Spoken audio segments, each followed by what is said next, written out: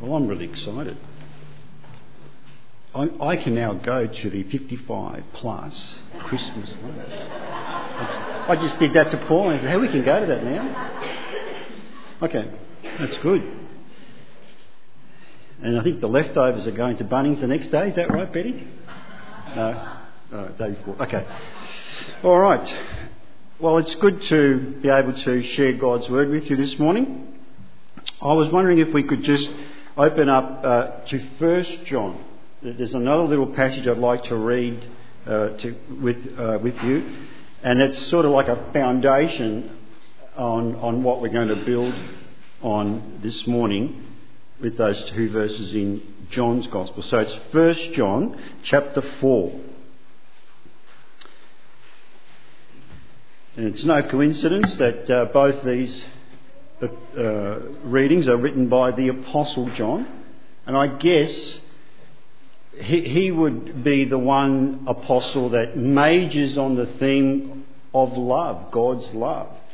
So it's not unusual to see this. So 1 John chapter 4 and verse 7. Dear friends, let us love one another, for love comes from God. Everyone who loves has been born of God and knows God. Whoever does not love does not know God, because God is love. This is how God showed his love among us.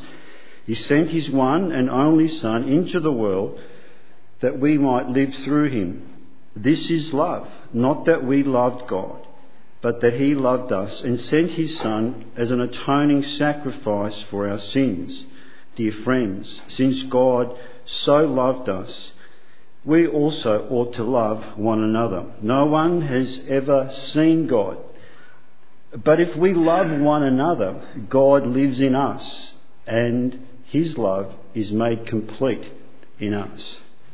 I would love to spend time on those verses with you, but we won't be doing that this morning.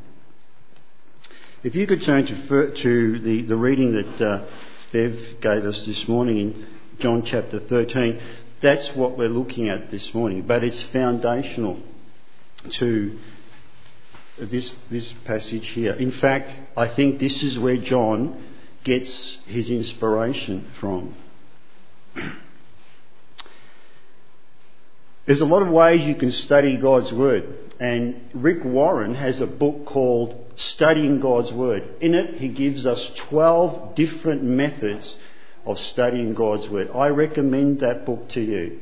I've given it to a number of people. It's a very good book. In one of those 12 ways of studying God's Word, he calls this a word study, where you pick a word out of the Bible or a couple of words or a phrase and you look at them and you see if they appear anywhere else. As a young believer in a little church in East Coburg, that's how I was taught and encouraged to study God's Word. That's what we're going to do this morning. It resonates with me. I find it helpful. I hope it's helpful to you this morning. A new command I give to you: love one another. As I have loved you, so you must love one another. Where have you heard that little phrase before? We just read it, didn't we, in 1 John. A new commandment. What is it? Why was it given? Here we go. Why was it given?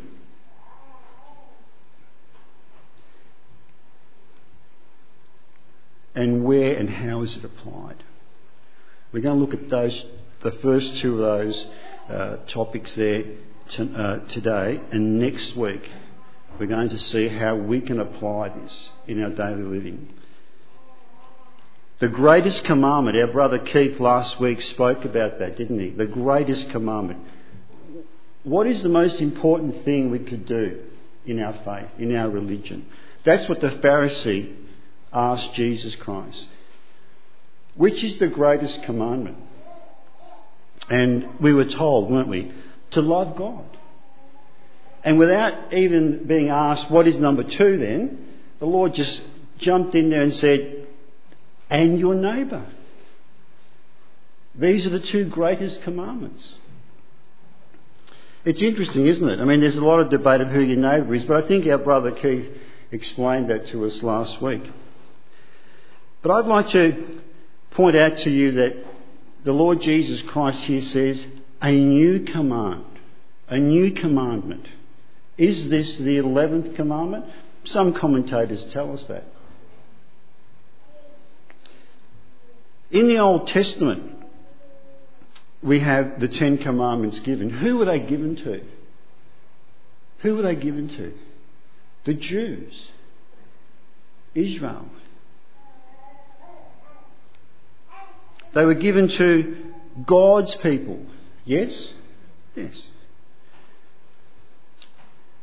And those commands, the obedience and living out those commands, identified those people with Jehovah. In the New Testament, where we are now, where you and I live, we have a new commandment. A new commandment. And this commandment, what does this commandment do? By this, all men will know that you are my disciples. That's what the Lord said. This is how they'll know. So in the New Testament, we have this little phrase, my commandments. His commandments. And who are those commandments for? The Lord's people. The Lord's people. We are the Lord's people. We are the bride of Christ. We belong to Him. And if we keep these commandments, we have our identity in Christ. Can you see the parallel there? Commandments were given in the Old Testament by God to His people, the Jews. Jesus Christ gave a new commandment to His people, the believers, the New Testament believers, to identify them with Himself, and vice versa. New. That's an interesting word, isn't it?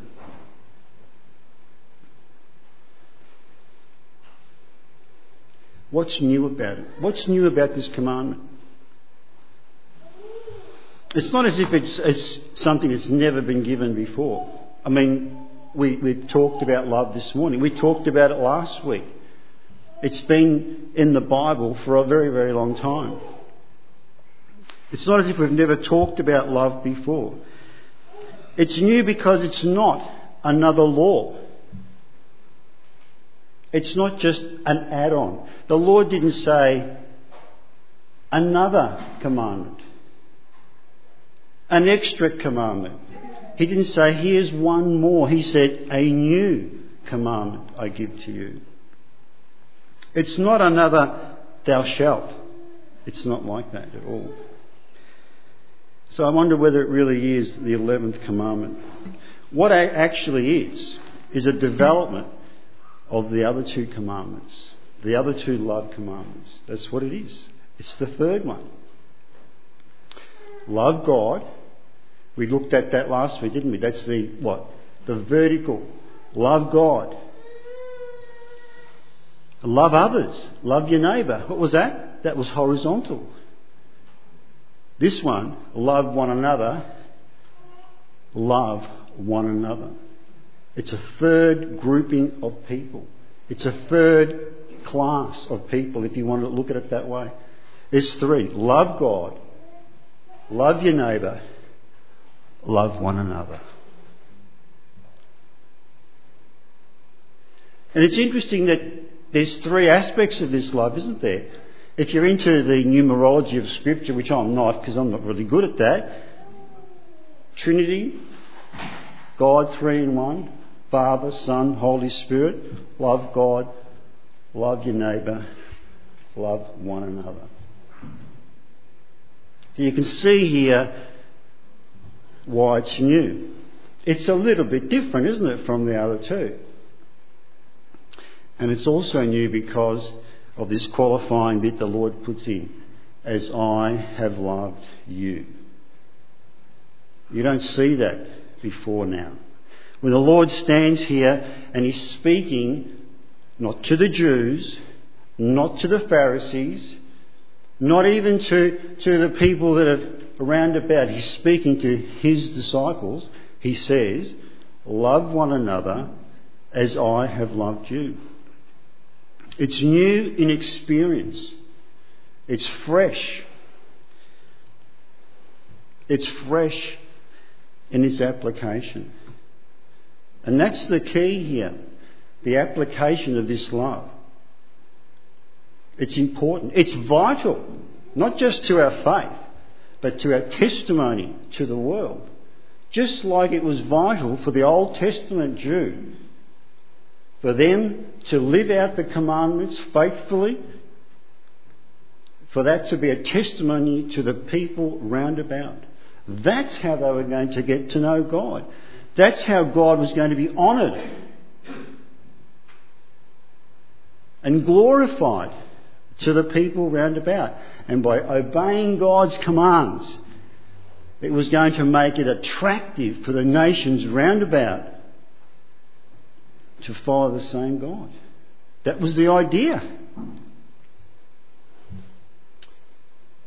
Not much has changed in the New Testament.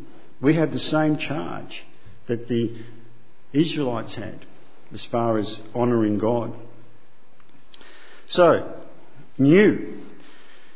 The meaning of that word is, in this context, superior.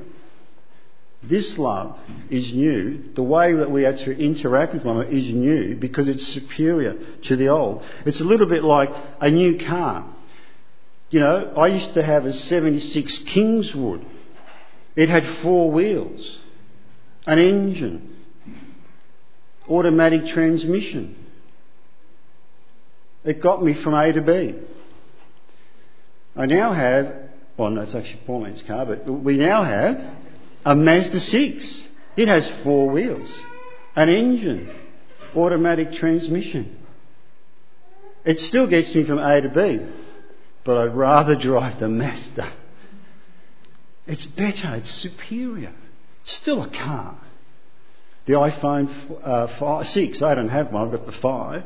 But I was just looking at it the other day. I've got a 3 at home, I've got a 4S and a 5S. There's not a lot of difference when you look at them. They all do the same thing. I can call you up, I can send you a text message. But I'd rather have my iPhone 5.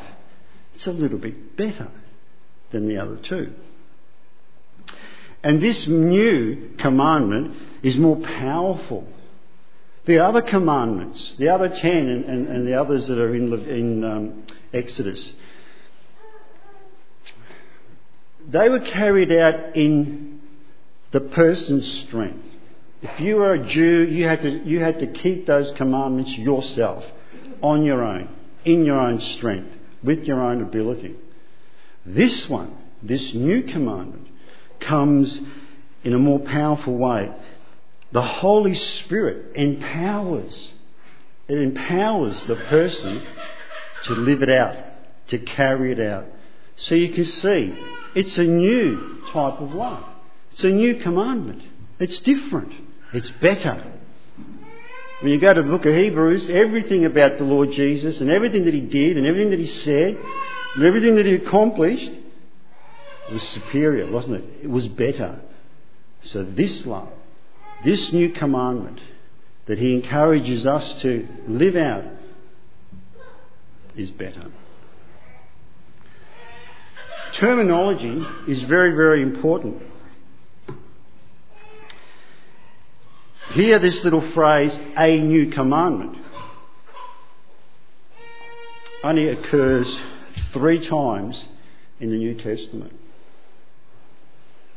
And on each occasion, it's referring to this commandment. In 1 John chapter 2, verse 8, and in in 2 John chapter 1, verse 5, it talks about, John says, there was a new commandment given, but now it's not new anymore, it's an old one, but we're going to talk about it again. It's so important to the Christian, this commandment. In fact, this is the only time that the Lord says, "A new commandment I give unto you." He gave a lot of teaching. He gave a lot of instruction. He gave a lot of things for us to obey.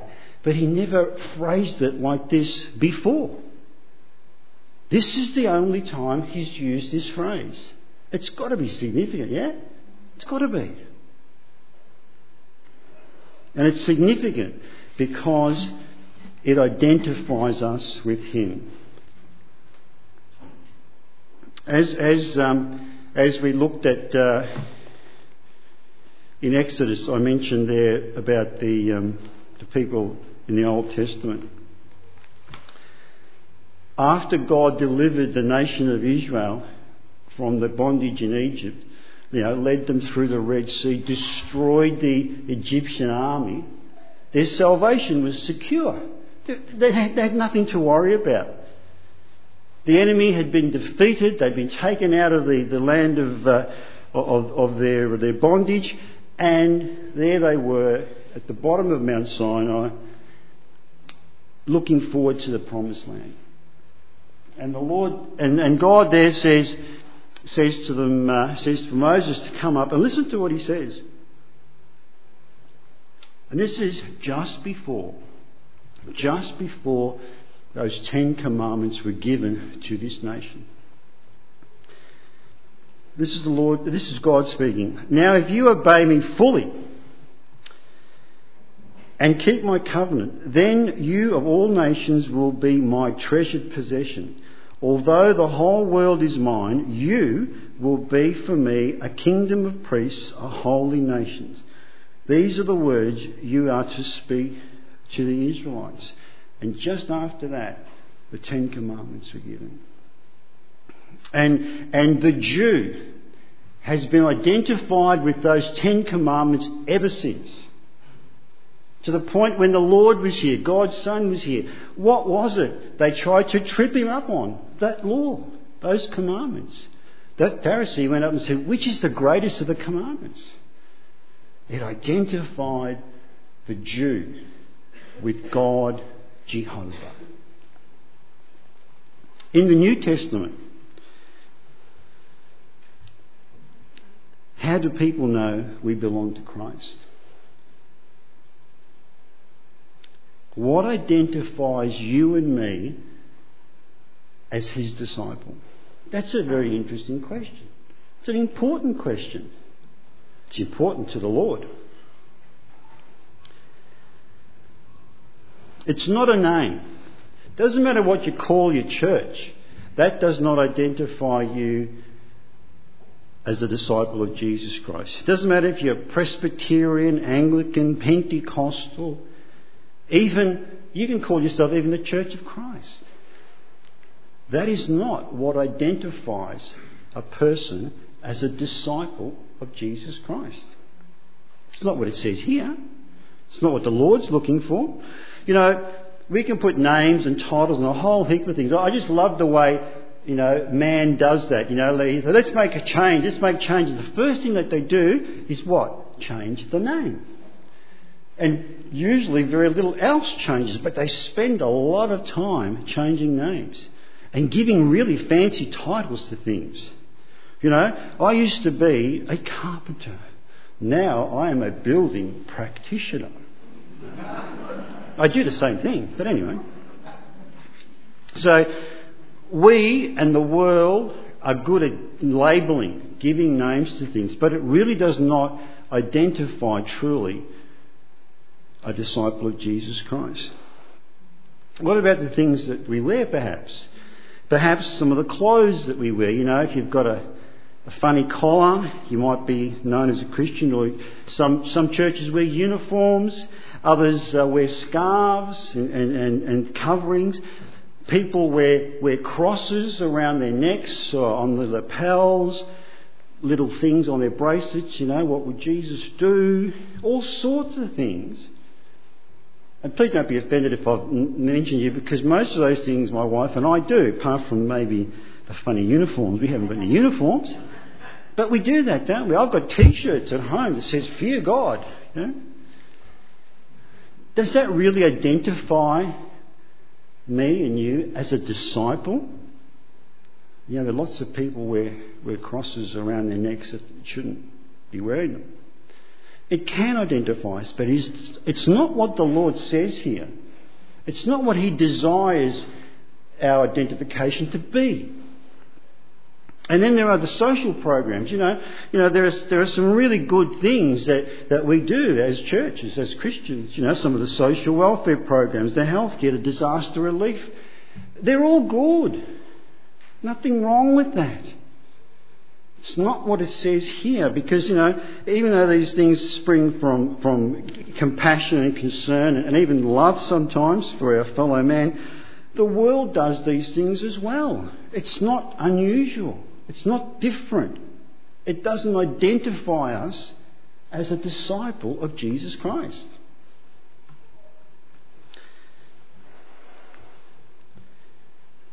William MacDonald is a Bible teacher, and he has a commentary.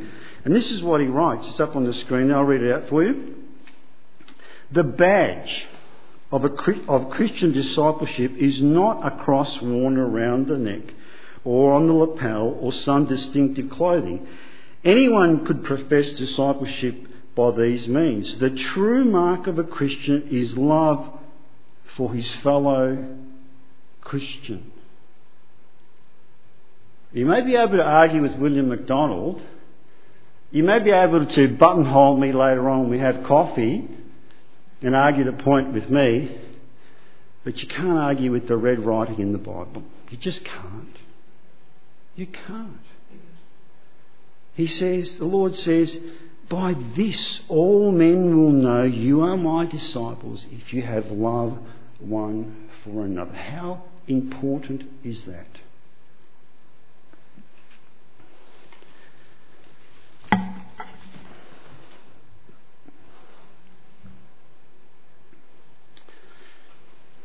The next little phrase I'd like to bring to your attention is the little phrase, "love one another." It comes up 8 times in the New Testament. And by loving one another, we exhibit God's love. We demonstrate God's love. We tell people that we belong to God. That's what the Lord said. He said, "By this all men, everywhere," doesn't matter which country, which nationality, which race, makes no difference. All men everywhere will know. That's definite, isn't it? Not that, they may surmise, they may think, they will know we belong to Jesus Christ. It's a specific thing, isn't it? To love one another. It's a bit different from loving your neighbour. I'm not saying you shouldn't do that. It doesn't say that. We love God. We love our neighbour. And we love one another. It's how God wants it to be. It's how the Lord wants it to be. That little phrase, "one another," when I looked that up in the dictionary thing, where it talks about grammar and that, it talks about this little phrase, that what it means each and every one. Each and every one. It means every last one. Whoever's last, them included. It means all, one and all. That's what that when you put those two words together, that's what it means in the English language. That's what the idea. And when you add it to this love that the Lord talks about here, what it's saying is no exception. The provision of this love is for all. No exceptions. Every last one. One and all. Love is a big subject. God's love is even a bigger subject. But I'm going to give you a thumbnail sketch of what it's about. The New Testament's written in Greek. I know it doesn't look like Greek in your Bible, but it is. It's written in Greek. And the Greeks have 4 main words for the word love. Now, we've got one. I love coffee. I love my wife. I love my kids. I love the Bombers. I love Test cricket. I love to eat. I'm using the same word. And sometimes the English language devalues this word love because it's the only word we've got. And so that's why we have to qualify it sometimes. But the Greeks have got 4 main words: agape, eros, philia, and I'm glad that Desi's not here because she's probably thinking I'm not pronouncing this right, and stego. Very quickly, agape is the highest, the noblest, the unconditional love. It's usually referred to the love that God has for mankind and the love that we should have towards God. The highest, the noblest, unconditional. Eros is the sexual, physical, intimate, romantic love. That's where we get our word erotic from. Philia is the friendship, affection, platonic, deep-feeling, emotional love, that we might have for friends, football teams, coffee. And stego, I think that's how you pronounce it, is the family love. The love that a parent has for a child and vice versa. A love that we might have for our little pussycat, our pets, That a country, the patriotic love we might have for the land. So whenever they want to talk about love, they think about the context and they choose one of those 4 words. In the New Testament, only 2 of those words are used: agape and philia. They're the only 2. And in John 13, 34, 35, it's the agape love that it's talking about. The highest, the noblest, the unconditional love. And it's used in the New Testament to describe the attitude that God has towards his Son, to humans, mankind generally, for God so loved the world. It's talking about this unconditional, highest, noblest love. It describes the love that God has for the people who believe in his Son. And it's also used to express the essential nature of God, and we read that in 1 John chapter 4. Love is very important to the Christian faith. It's a mark. It signifies, it identifies. John, as I said, is the apostle that uses this word and brings out this theme so well for us. In John's Gospel, the one that's open before us, the word love is used 56 times. 12 times in chapters 1 to 12 and 44 times in chapters 13 to 8. Now, if you're a Bible scholar, those last 8 chapters is what is referred to as the farewell ministry of Christ. And in that time, in that period, he's mainly speaking to his disciples. So when he's talking to his disciples, this word love, this theme of love is very, very critical. It's very important. And it should be important to us in our lives as Christians. But it needs to be understood the way that the Lord intended us to understand it. It's not how the world has interpreted love, not even how you and I might interpret love. It has to be this type of love, the agape love and the filial love that is referred to, that God wants us to understand. So we've seen a few things, interesting things, haven't we, about this new commandment to love. And here's another interesting characteristics between the 3. All 3 commands, the 3 greatest commands, all involve love. Love.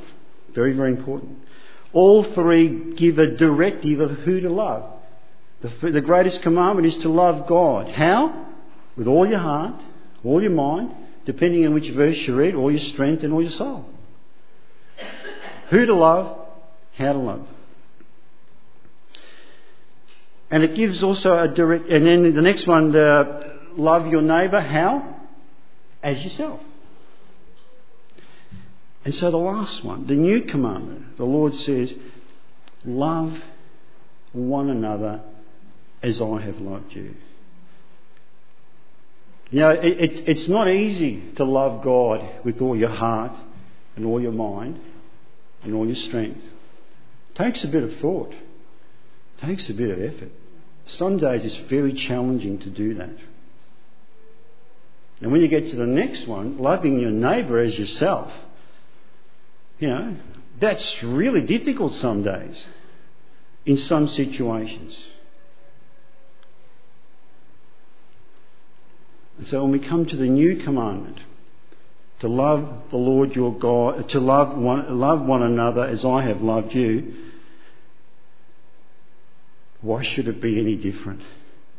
Why should this one be, oh yeah, I can do that. I can love I can love you easy. No worries.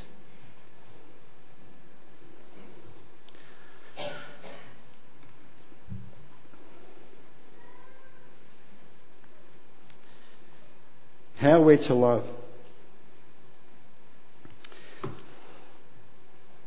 The next bit of this verse I'd like you to look at, it says here, a new command I give to you, love one another as I have loved you, so you must love. You can see why a word study can be quite beneficial, can't you? It is only 2 verses. Only 2 verses. That's what a commandment is, isn't it? Something you must do. Written in red. I'm not saying this. The Lord said this. He says you must love like this. I don't have an option. It's not an interpretation. I don't have any wriggle room here.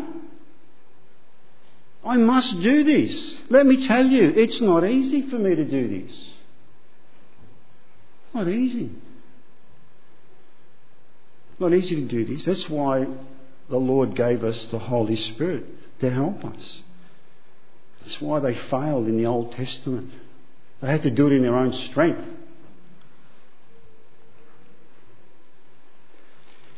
So, as I said, this love is a high calling. It really is. It's a huge challenge. It's a big, big ask.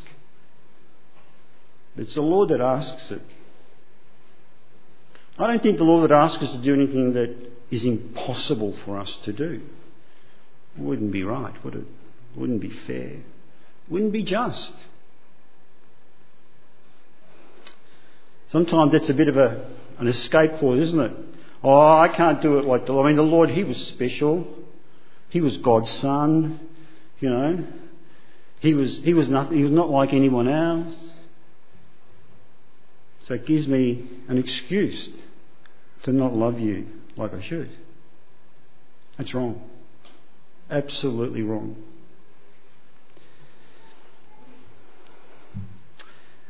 So what does the love that the Lord demonstrated, what does it look like? Well, it's sacrificial. He gave all.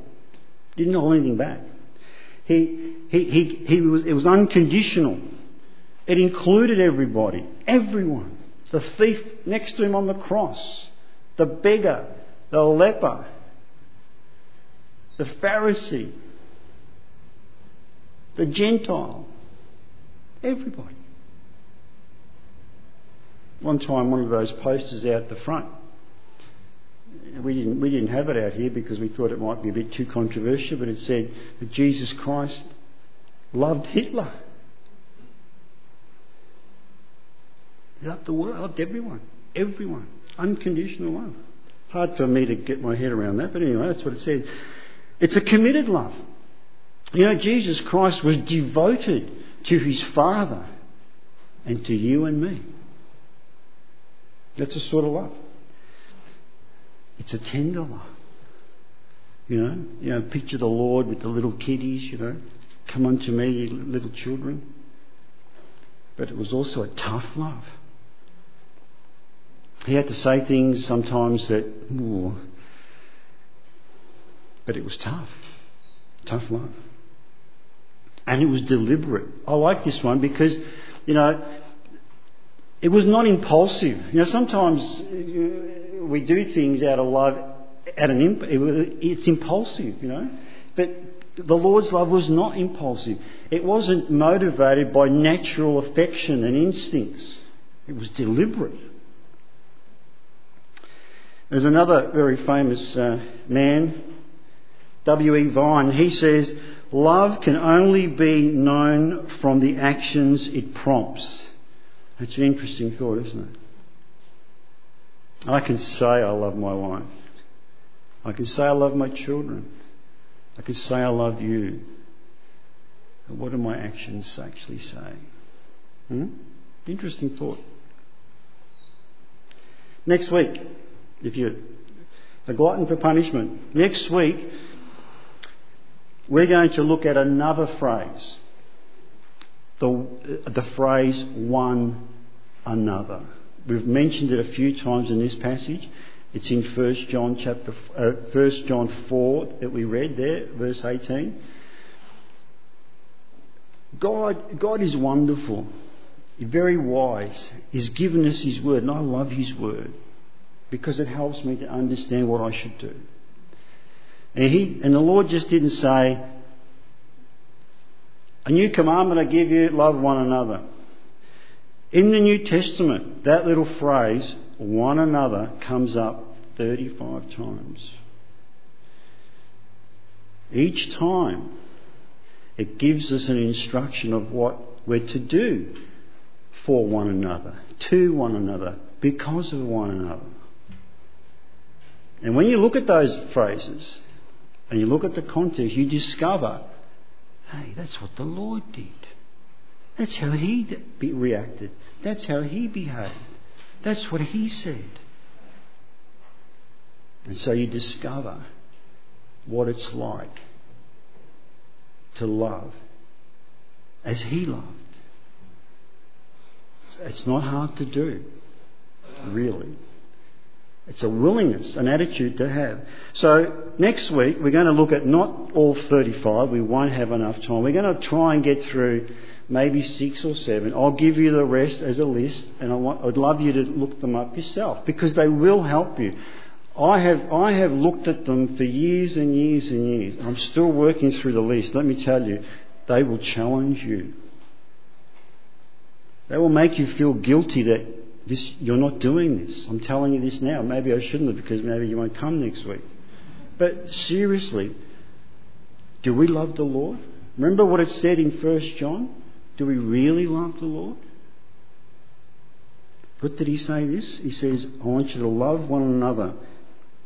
By this all men will know that you are my disciples if you have love one for another. I hope you have this open because I'd like you to look at chapter 14, verse 15. This should be what motivates you to keep reading, to come next week. And as you look through the Bible this week, if that little phrase, one another, stands out, note it. Have a look at it, see what it says. It says here, this again, written in red. If you love me, says the Lord, if you love me, you will obey what I command. A new commandment I give unto you. Love one another as I have loved you. That's what the Lord said. Thanks for listening.